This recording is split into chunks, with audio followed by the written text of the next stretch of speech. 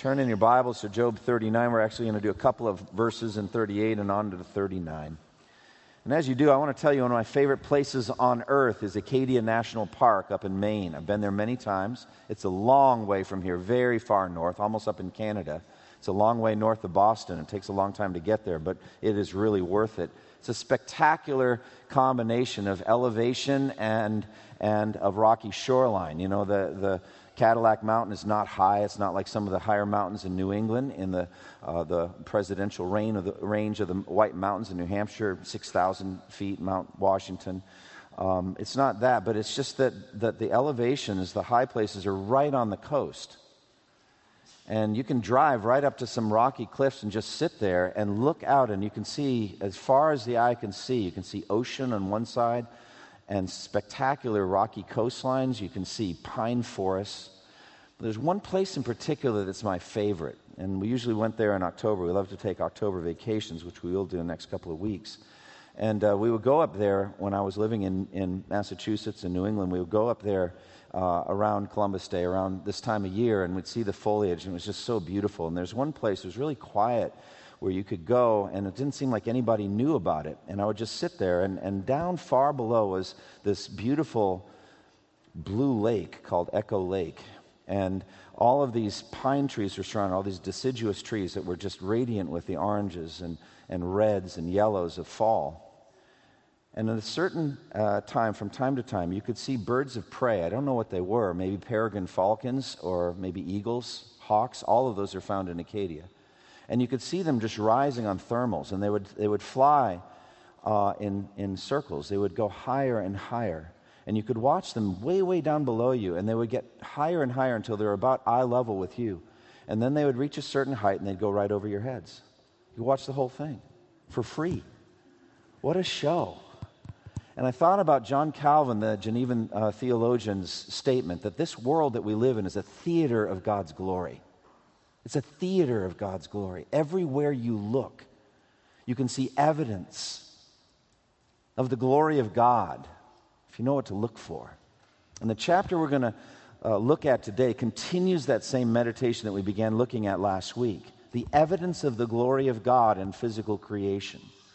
And the basic lesson is going to be, in the overall context of the book of Job, is that we should not murmur against God or question a God who can create the things we see in this world. But instead, we should trust Him with our lives. That natural creation, nature, as we look at the inanimate creation in Job 38 and animate creation in Job 39, is ample evidence of the wisdom and power of God, and you should trust Him when you're suffering. That's the overall point here. Now, I believe that the Bible makes better arguments than that. The Job argument is good. The argument in Christ is better. And so that's how we're going to look at today's chapter, Job 39. Job, as we've seen, was a righteous man. He was in anguish over cascading sorrows that God sovereignly brought into his life, that had devastated his world. And he had been vocal, very vocal about his displeasure with God and what God had done in his life. Job lost all of his wealth, and he lost all of his children, and then in the second stage lost all of his health in wave upon wave of assaults on his life and sorrows. And though he initially praised God very well and did not sin against God in what he said, yet the trials went on longer than he could bear. And they bore down on him, and they ground him down. And at some point, he begins speaking disrespectfully about God. He portrays God as somehow delighting in crushing his people. And even worse, that God has denied Job justice, that what has happened has been unjust. Now, Job's friends came into his situation to try to counsel him, but they did a very poor job. At one point, Job says, "Miserable comforters are you all," Job 16:2. And again, he says, "You are worthless physicians, all of you," Job 13:4. But at the end of this incredible book, God shows up He descends to speak to his suffering child. He comes down to counsel him, and he is not a miserable counselor. In fact, he is a wonderful counselor. And God also comes to Job to heal him, first his soul and then his body. And God is not a worthless physician. Now, God's methodology in his counseling and in his healing is surprising. He does not come, as we saw last week, in that still small voice, that gentle whisper that he used with Elijah in Mount Horeb, though we would have perhaps chosen that. Instead, if he's going to come in a wind, he chooses to come in a whirlwind, in a tornado. God comes huge to Job, with a mighty voice and with words to match. And that lines up with the level of trial he chose for Job's life. It was industrial strength. Very strong he came into Job's life. Last time we saw God put Job in his place and also reestablish himself in his own place in Job's mind as the infinitely powerful and perfect God of the universe. And God uses his own achievements in creation, both in the original work of creation, what he made at the beginning, and then in his power and wisdom in both sustaining creation and governing it, running it. And he asked Job some questions to humble him, as we saw last time. Who is this that darkens my counsel with words without knowledge? Job 38:2. Imagine hearing that from God. And then a couple verses later, where were you when I laid the earth's foundation? Tell me if you understand. Job 38:4. Now, God's point in all of this in Job 38 was to expose Job's limitations, as we saw last time. Job is limited. He's limited in time since he has not existed very long compared to God. He's limited in power because God asked, did you do this? Can you do that? He's limited in knowledge because God asked Job, tell me if you understand. Surely you know. But God is infinite. He has no such limitations. He is infinite in time, for he is eternal. He is infinite in power, for he did all of these things of creation effortlessly. Effortlessly, by the word of his power. He is infinite in wisdom because everything that God made was exquisitely well constructed. And so in all of this, in Job 38, he was saying, trust me and stop trusting in yourself. As Proverbs 3, 5, and 6 says, trust in the Lord with all your heart and lean not on your own understanding. In all your ways acknowledge him, and he will direct your paths. That seems to line up so beautifully with the lessons of Job, doesn't it? Trust in me. So we saw in Job 38, 1 through 38, God's activity in creating the heavens and the earth, as well as managing the activities of these inanimate objects. So inanimate objects like the earth, the sky, the sea, the wind, the clouds, the weather, the stars, all of these inanimate objects. Basically, I think of it this way. You could look at Job 38 as the establishment of a blank canvas, woven thread by thread, stretched out perfectly flat on a wooden frame that he also made expertly. A large blank canvas of inanimate objects, rocks, water, air, light, sun, moon, stars, hills, valleys, rivers, oceans, all of these inanimate things being a blank canvas for his animate creatures to come and dwell in. Animals, men, to live out unfolding history. And the blank canvas is ready for the master to paint a masterpiece, brush stroke by brush stroke. The animals will come in, each with their nature and habitats and instincts and populations, and God will manage their life cycles and their interactions in an ecosystem. But higher than that is the unfolding of human history, the story of people, of men and women created in the image of God and what they choose to do. God doesn't mention it directly here in Job. He doesn't talk about that unfolding story, but clearly the book of Job does, talks about Job's story, and the whole Bible does. And that really is the masterpiece, isn't it? That is the painting that God has made on this blank inanimate canvas. The God who made such a magnificent canvas, knows how to paint that masterpiece on it with the unfolding of human history. And it culminates in what goes vastly beyond anything the book of Job focuses on, and that is the salvation of sinners by the life, death, and resurrection and the second coming of the Son of God, Jesus Christ. But the point is clear. The God who does all of these things is worthy of our trust. All right, so let's walk through this incredible chapter now. We begin by talking about how God clearly delights in his creatures. Doesn't he? I mean, as you read this, God is so proud of his animals. I mean, he really enjoys his animals. God made everything, and he made it all good. And he has delighted in those things that he made ever since he made them. As it says in Genesis 1:31, God saw all that he had made, and behold, it was very good. And then I like Psalm 104, verse 31 on this very point. May the glory of the Lord endure forever. May the Lord rejoice in his works. I mean, I just think Job 39 is God doing that. That's God rejoicing in his works. You know, in the heavenly realms at the beginning of this story, God boasted to Satan, "Have you considered my servant Job?" But it seems like in this chapter, he's saying, "Have you considered my ostrich?" I mean, of all things, imagine coming to a grieving friend and putting an arm around them as they're brokenhearted and saying, "Have you considered the ostrich in the midst of your suffering? Let's talk about the ostrich for a while." Be like, are you out of your mind? But God isn't out of his mind. He just is counseling Job and effectively does that. Have you considered the mountain goat and how she gives birth? Have you considered the wild donkey and the wild ox? Have you pondered the attributes of the horse as it runs? Let the glory of the Lord endure forever. May the Lord rejoice in his works. You know, what he's saying to all of us is, your sorrow, your suffering is temporary, but your rejoicing in my works will not be temporary. We're going to spend eternity celebrating them.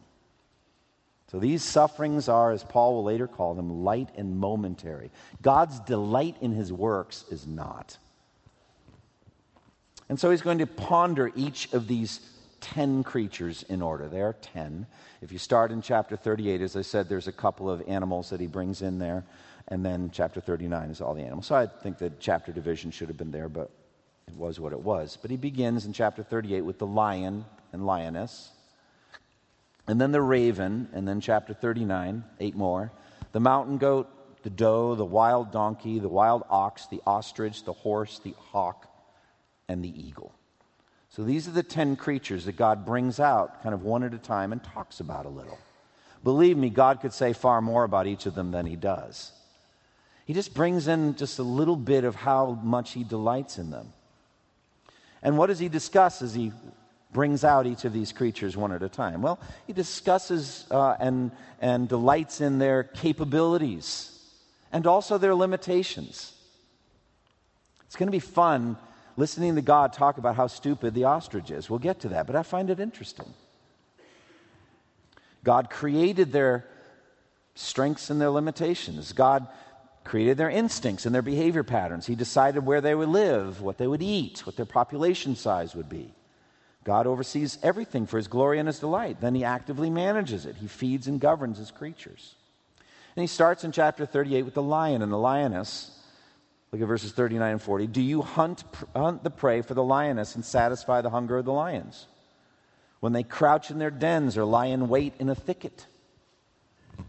And then he goes on to the raven in verse 41. Who provides food for the raven when its young cry out to God and wander about for lack of food? So God is declaring that he feeds both of these creatures, both of these species, but their feeding needs and patterns are very different from each other. Lions hunt their prey. Psalm 104 says at night. They go out and prowl at night. And God provides their prey for them in the form of zebras or gazelles or other large animals that they hunt and kill. Adult lionesses eat about 11 pounds of meat a day, while adult lions eat 16 pounds.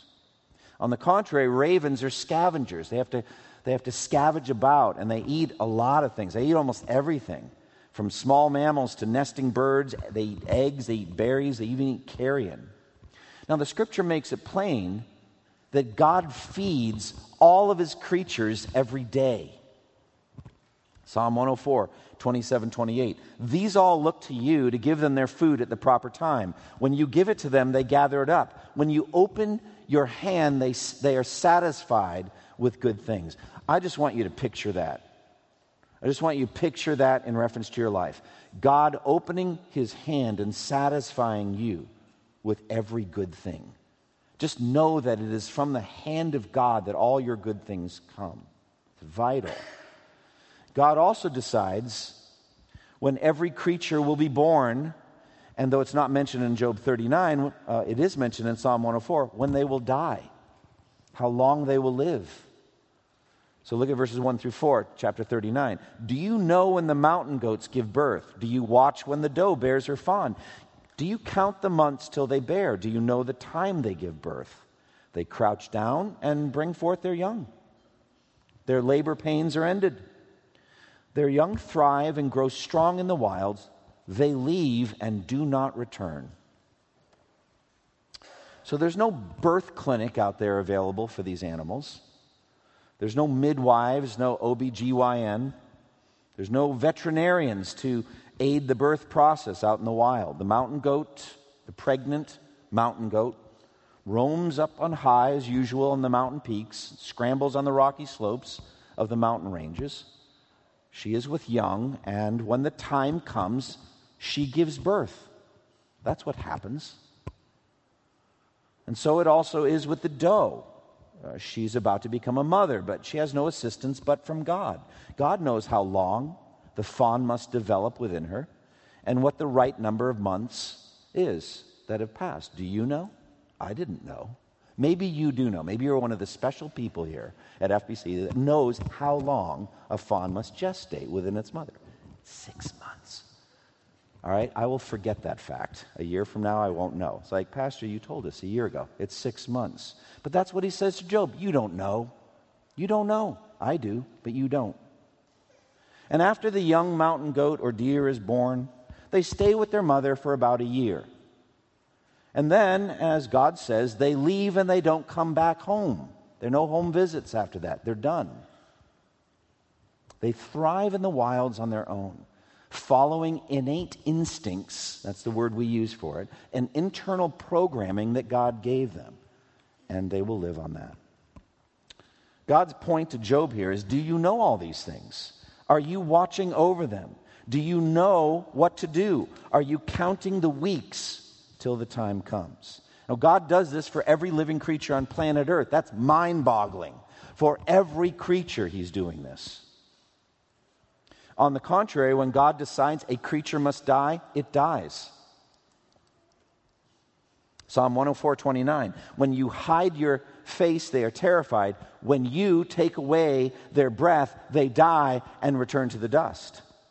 Or as Jesus said very plainly in Matthew 10:29, are not 2 sparrows sold for a penny, and yet not one of them falls to the ground apart from the will of your Father? I'm thinking he means dies. That's why it would fall to the ground.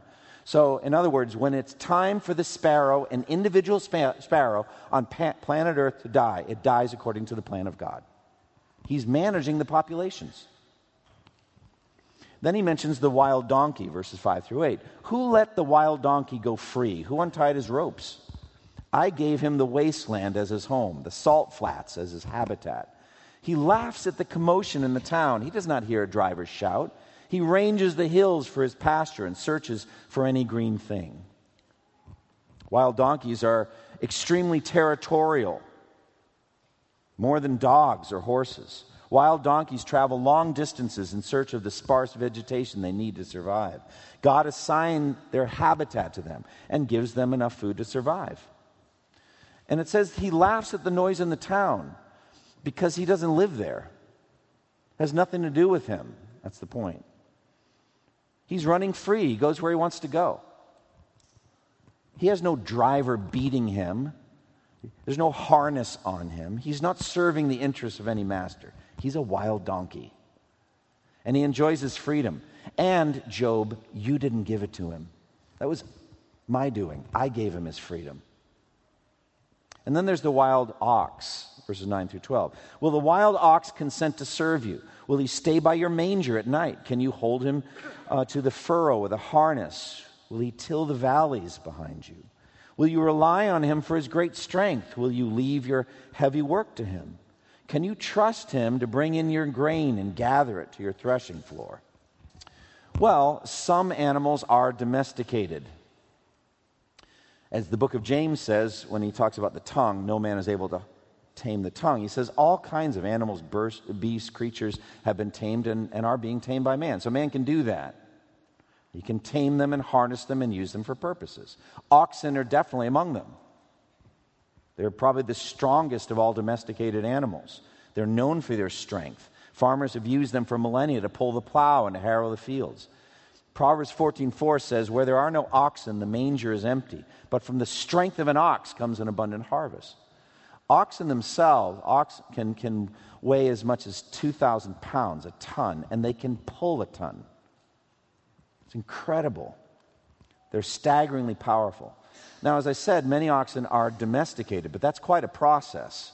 There's a certain intelligence that goes to getting them to do all of the functions that God talks about here. But the wild oxen won't do it. They're out free. In any case, God made the oxen like he did. It was God that gave them their great strength. It was God that gave them the capability of being domesticated and used. And then it was God that gave to human beings the ability to domesticate them. God did all of these things. And now we come to my favorite, the ostrich. I mean, what do we even say about the ostrich? I actually think one of the sub-themes of the book of Job is how not to counsel people, like Eliphaz, Bildad, and Zophar. Don't do that. I don't know about the ostrich. I know that God is doing it here. I wouldn't recommend it, friends. But here's the ostrich, verses 13 through 18. The wings of the ostrich flap joyfully, but they cannot compare with the pinions and feathers of the stork. She lays her eggs on the ground and lets them warm in the sand, unmindful that a foot may crush them, that some wild animal may trample them. She treats her young harshly as if they were not hers. She cares not that her labor was in vain. That's my favorite verse, verse 17. For God did not endow her with wisdom or give her a share of good sense. That's God saying that. We'll get back to that in a minute. Yet when she spreads her feathers to run, she laughs at horse and rider. Look, I want to start with the ostrich on just how odd-looking she is, in my opinion. Maybe some of you think she's beautiful. I'm not thinking that. I think she's odd-looking. She's tall and gangly and ugly and gray. Female ostriches are about 6 feet tall. Males can get as tall as 9 feet. They weigh about 200 to 280 pounds. They are big birds. Her wings, strangely, do not enable her to fly, but they do give her balance while she runs. God says, and this is interesting, her pinions and feathers do not compare with those of the stork. It's like, if you want to talk to me about pinions and feathers, we're going to go to a stork, not the ostrich. But it was God that chose that. God said, I gave better pinions and feathers to the stork than I did to the ostrich. Then he zeroes in on the foolish behavior of the ostrich with her eggs. Ostrich eggs are the largest on planet Earth. 6 inches long, 5 inches across, weighing as much as 3 pounds. One place that I was reading about them said the ostrich egg is not only the largest egg on Earth, it's also the largest single cell on Earth. But God says that she lays them on the ground and lets them warm in the sand. He said that's foolish. In God's opinion, that's foolish for her to do, because a foot may come along and crush it.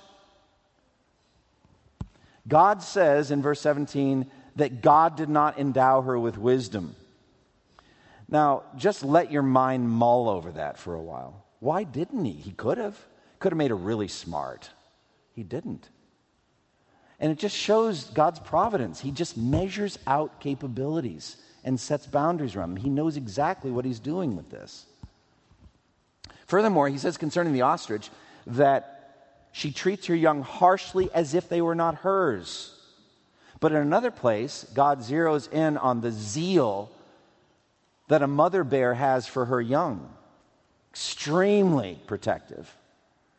Proverbs 17:12 says, better to meet a bear robbed of her cubs than a fool in his folly. I like that proverb. But the mother bear is going to be incredibly zealous, angry, enraged if you touch any of her cubs. Ostrich couldn't care less. It's like it has nothing to do with her.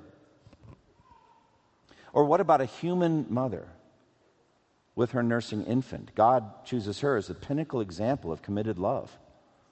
Isaiah 49:15, can a mother forget the baby at her breast and have no compassion on the child she has born? He says, though she may forget, I'll never forget you, O Israel. But the ostrich is designed differently by God. God actually seems to insult her for her foolishness, which he effectively gave her. Verse 16 and 17, she treats her young harshly as if they were not hers. She cares not that her labor was in vain. For God did not endow her with wisdom or give her a share of good sense. But she can run. Verse 18, yet when she spreads her feathers to run, she laughs at horse and rider. And it's true. Ostriches can run in short bursts up to 43 miles an hour. That's unbelievable. 43 miles per hour. Sustained speeds over long distances, 31 miles an hour. A single ostrich stride can be as much as 16 feet in length. They're covering ground. Now, God doesn't say anything directly to Job about him and the ostrich, but it's clear that God is saying, I made an ostrich, what did you make? Can you make an ostrich? Would you have made an ostrich if you could have? If you could make one creature, would it be the ostrich? Probably not. But I made her. And then he moves from that to the horse. Very thing he just mentioned, that she laughs at horse and rider, but then he goes to talk about the horse. Verses 19 through 25. Do you give the horse his strength or clothe his neck with a flowing mane? Do you make him leap like a locust, striking terror with his proud snorting? He paws fiercely, rejoicing in his strength, and charges into the fray. He laughs at fear, afraid of nothing. He does not shy away from the sword. The quiver rattles against his side, along with the flashing spear and lance. In frenzied excitement, he eats up the ground. He cannot stand still when the trumpet sounds. At the blast of the trumpet, he snorts. Aha! He catches the scent of battle from afar, the shout of commanders, and the battle cry. Whenever I think of God's creation of the horse and the incredible verses, my mind goes back to Secretariat winning the Belmont in 1973.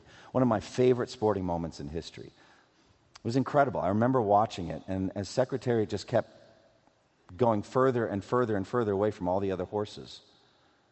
And the commentator, one of the great calls in the history of sports, Chick Anderson, saying that Secretariat is running like a tremendous machine, 1.5 miles, setting a record that still hasn't been even approached. Just the beauty of that chestnut red horse just moving like a machine. It's just beautiful to watch. I can still see it. Watch it probably once or twice a year, just remembering what that was like. And God speaks to Job of that strength and the courage of the horse in battle, utterly fearless, ready to go, pawing the ground, ready to charge, no fear at all, going into the bloody fray, speed astonishing. As the horse eats up the ground on the charge, ground shaking beneath pounding hoofs. And God addresses Job directly this time. Did you give the horse its strength or its beautiful mane? Did you do that? And then he finishes with birds of prey, the hawk, and then the eagle. Verse 26, does the hawk take flight by your wisdom and spread his wings toward the south? Does the eagle soar at your command and build his nest on high? He dwells on a cliff and stays there at night. A rocky crag is his stronghold. From there he seeks out his food. His eyes detect it from afar. His young ones feast on blood. And where the slain are, there is he. I mean, hawks are really magnificent creatures. Really magnificent. Soaring through the air. They're fierce, fierce hunters. Swooping down from the heavens at over 150 miles per hour to grab their prey with sharp talons. When they migrate, they fly over 1,000 miles from the nesting to the feeding areas. Can you imagine having hawks after you? Going after you, I mean. What would you do? It's terrifying. But God restrains them. But they have incredible capabilities. And then eagles are even more amazing creatures than hawks are. They're incredibly strong. An eagle is able to pick up and fly with over 4 times their own body weight. That's strong, up to 35 pounds. As God mentions, the eagle's eyesight is amazing. Human eyeballs have 200,000 cones per millimeter on our retinas. That gives us our precision in seeing. But eagle's eyes have 5 times the density, 1 million cones per square millimeter. So normal eyesight, we have that rating of 20/20. But eagles are 20/5. So what that means is what looks sharp and clear to us at 5 feet looks just as sharp and clear to eagles at 20 feet. And eagle flight is, if anything, even more amazing. Riding thermal columns, as I described. They can ascend to higher than 10,000 feet. Using thermal currents, they can go for a long time without even flapping. And God humbles Job again, and through Job, all of us, asking if hawks fly by our wisdom or if eagles soar at our command. No, they don't. They do what they do independent of man. We don't do anything in reference to them, but God does. God created them. God sustains them. God governs them. And so Job is completely humbled in all of this while God is being exalted. Look again at all the do you passages in Job 39. Do you know when the mountain goats give birth? Do you? Do you watch over the deer when they give birth? Do you count the months of their gestation period? Do you know the right times for them to give birth? Job has to confess total ignorance of these things. Did you let the wild donkey go free? Was that your decision? Did you decide what his habitat would be? Did you provide some green vegetation for him to eat? No, you didn't.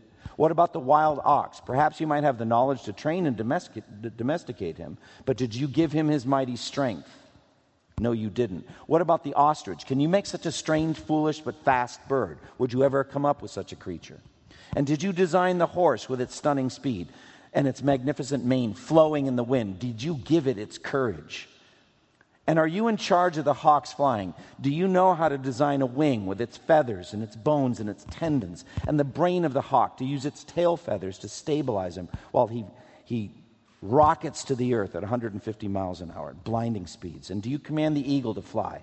And does it obey you? So we see in all of this God's direct activities, not just with these 10 creatures. These are just representative creatures. He does it with all the creatures.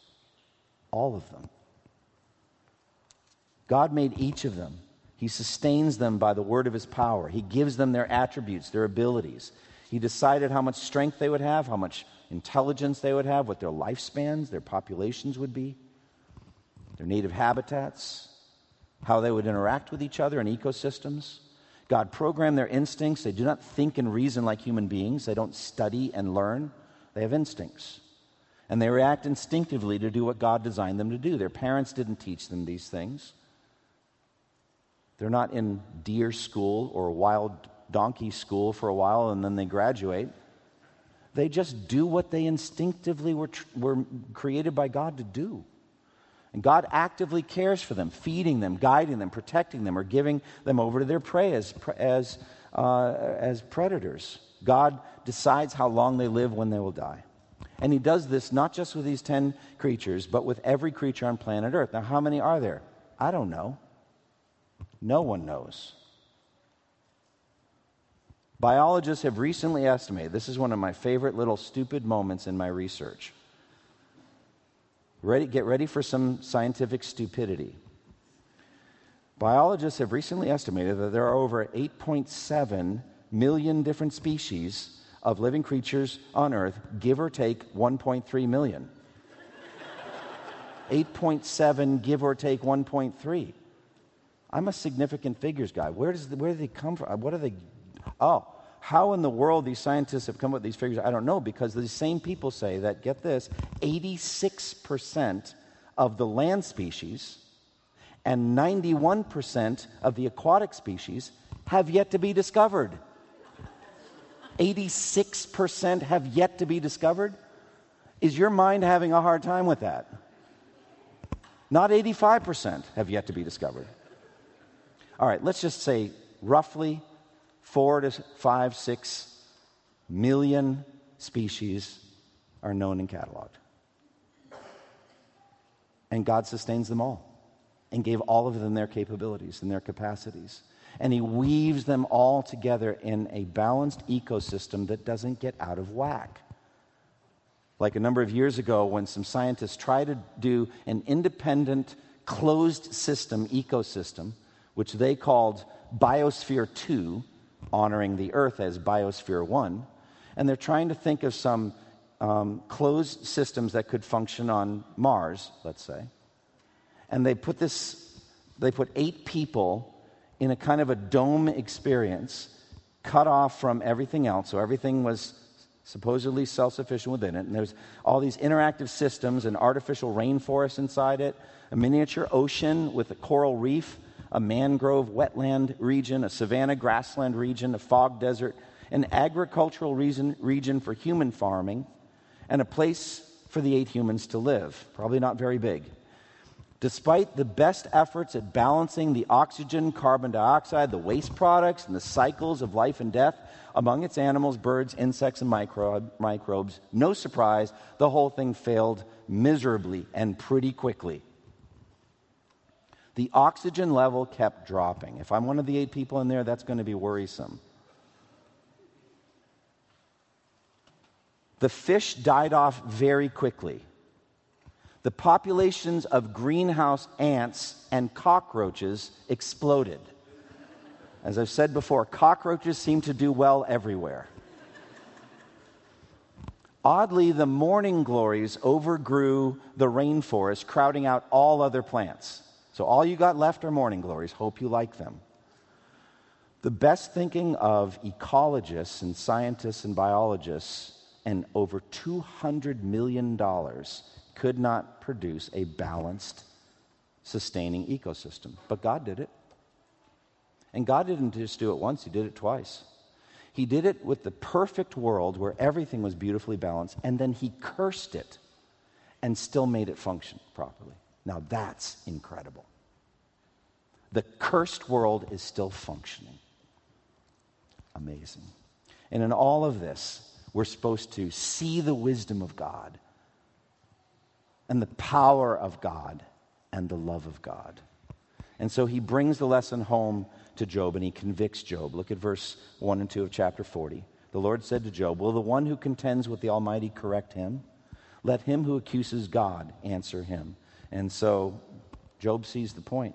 As Paul says in Acts 17:24, "The God who made the world and everything in it is Lord of heaven and earth." I mean, that's it, isn't it? The God who made the world and everything in it is Lord of heaven and earth. His power and his wisdom and his love are clearly on display in what he has made. And such a mighty, wise, loving God can be trusted in whatever he does. Managing your life is small work for God. And God doesn't make any mistakes. Therefore, Job sinned gravely when he accused God of making mistakes or of wrongdoing. And he failed to trust in God. Who does Job think he is? And who do any of us human beings think we are to challenge and question such a God? As Paul said plainly in Romans 9, verse 20, "Who are you, O man, to talk back to God? Shall what is formed say to him who formed it, why did you make me like this?" God is not accountable to us, a point I'm going to make, God willing, in a few sermons. God isn't accountable to us. And neither does God have to answer for any of his decisions about us. God's track record of awesome creation and skillful management of that creation is impeccable.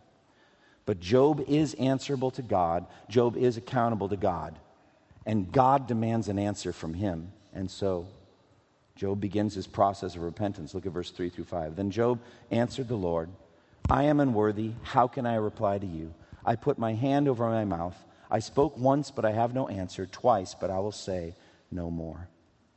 Job felt his deep unworthiness. He knew how sinful it was for him not to trust God in the handling of his life's affairs. He's now disgusted at what he said. He's disgusted at the ignorance it displayed. And he resolved not to speak again in the holy presence of Almighty God. He knows that God is perfectly worthy of all praise, and he is ashamed of his complaining and his charging of God with wrongdoing. This is what repentance is. It's turning away from sin to God in a right relationship with God. All right, so finally, what are some lessons that we draw for us today? First, I wanted to speak to any that may be here that are non-Christians. Nature does tell you every day that there is a God, and it tells you some of what he's like. Some of what he's like. There is overpowering evidence around you every day of the existence of a creator God, a God who made all things, who rules all things, and to whom you are accountable. Romans 1:20 says, "For since the creation of the world, God's invisible qualities, his eternal power and his divine nature have been clearly seen, being understood from what has been made, so that people are without excuse." What does that mean? God's invisible qualities of his wisdom and his power on display in Job 39, in all of these species and what he does for each of them. God puts himself on display. And Paul says that the creation proclaims the existence and nature of God as a mighty king, a loving provider, a wise ruler, and the judge of all the earth. And he says in Romans 1:20 that the evidence of your eyes around you leaves you without excuse. You will have no excuse on Judgment Day. Now, I know that the existence of God, as you look at creation, that creation doesn't make God's existence logically inescapable. You're checkmated by it. No, there's ways out. Evolution is a way that people have taken out. They look at it and they say, oh, what a wonder that all of this came about by evolution. Yeah, it's pretty amazing that you think that.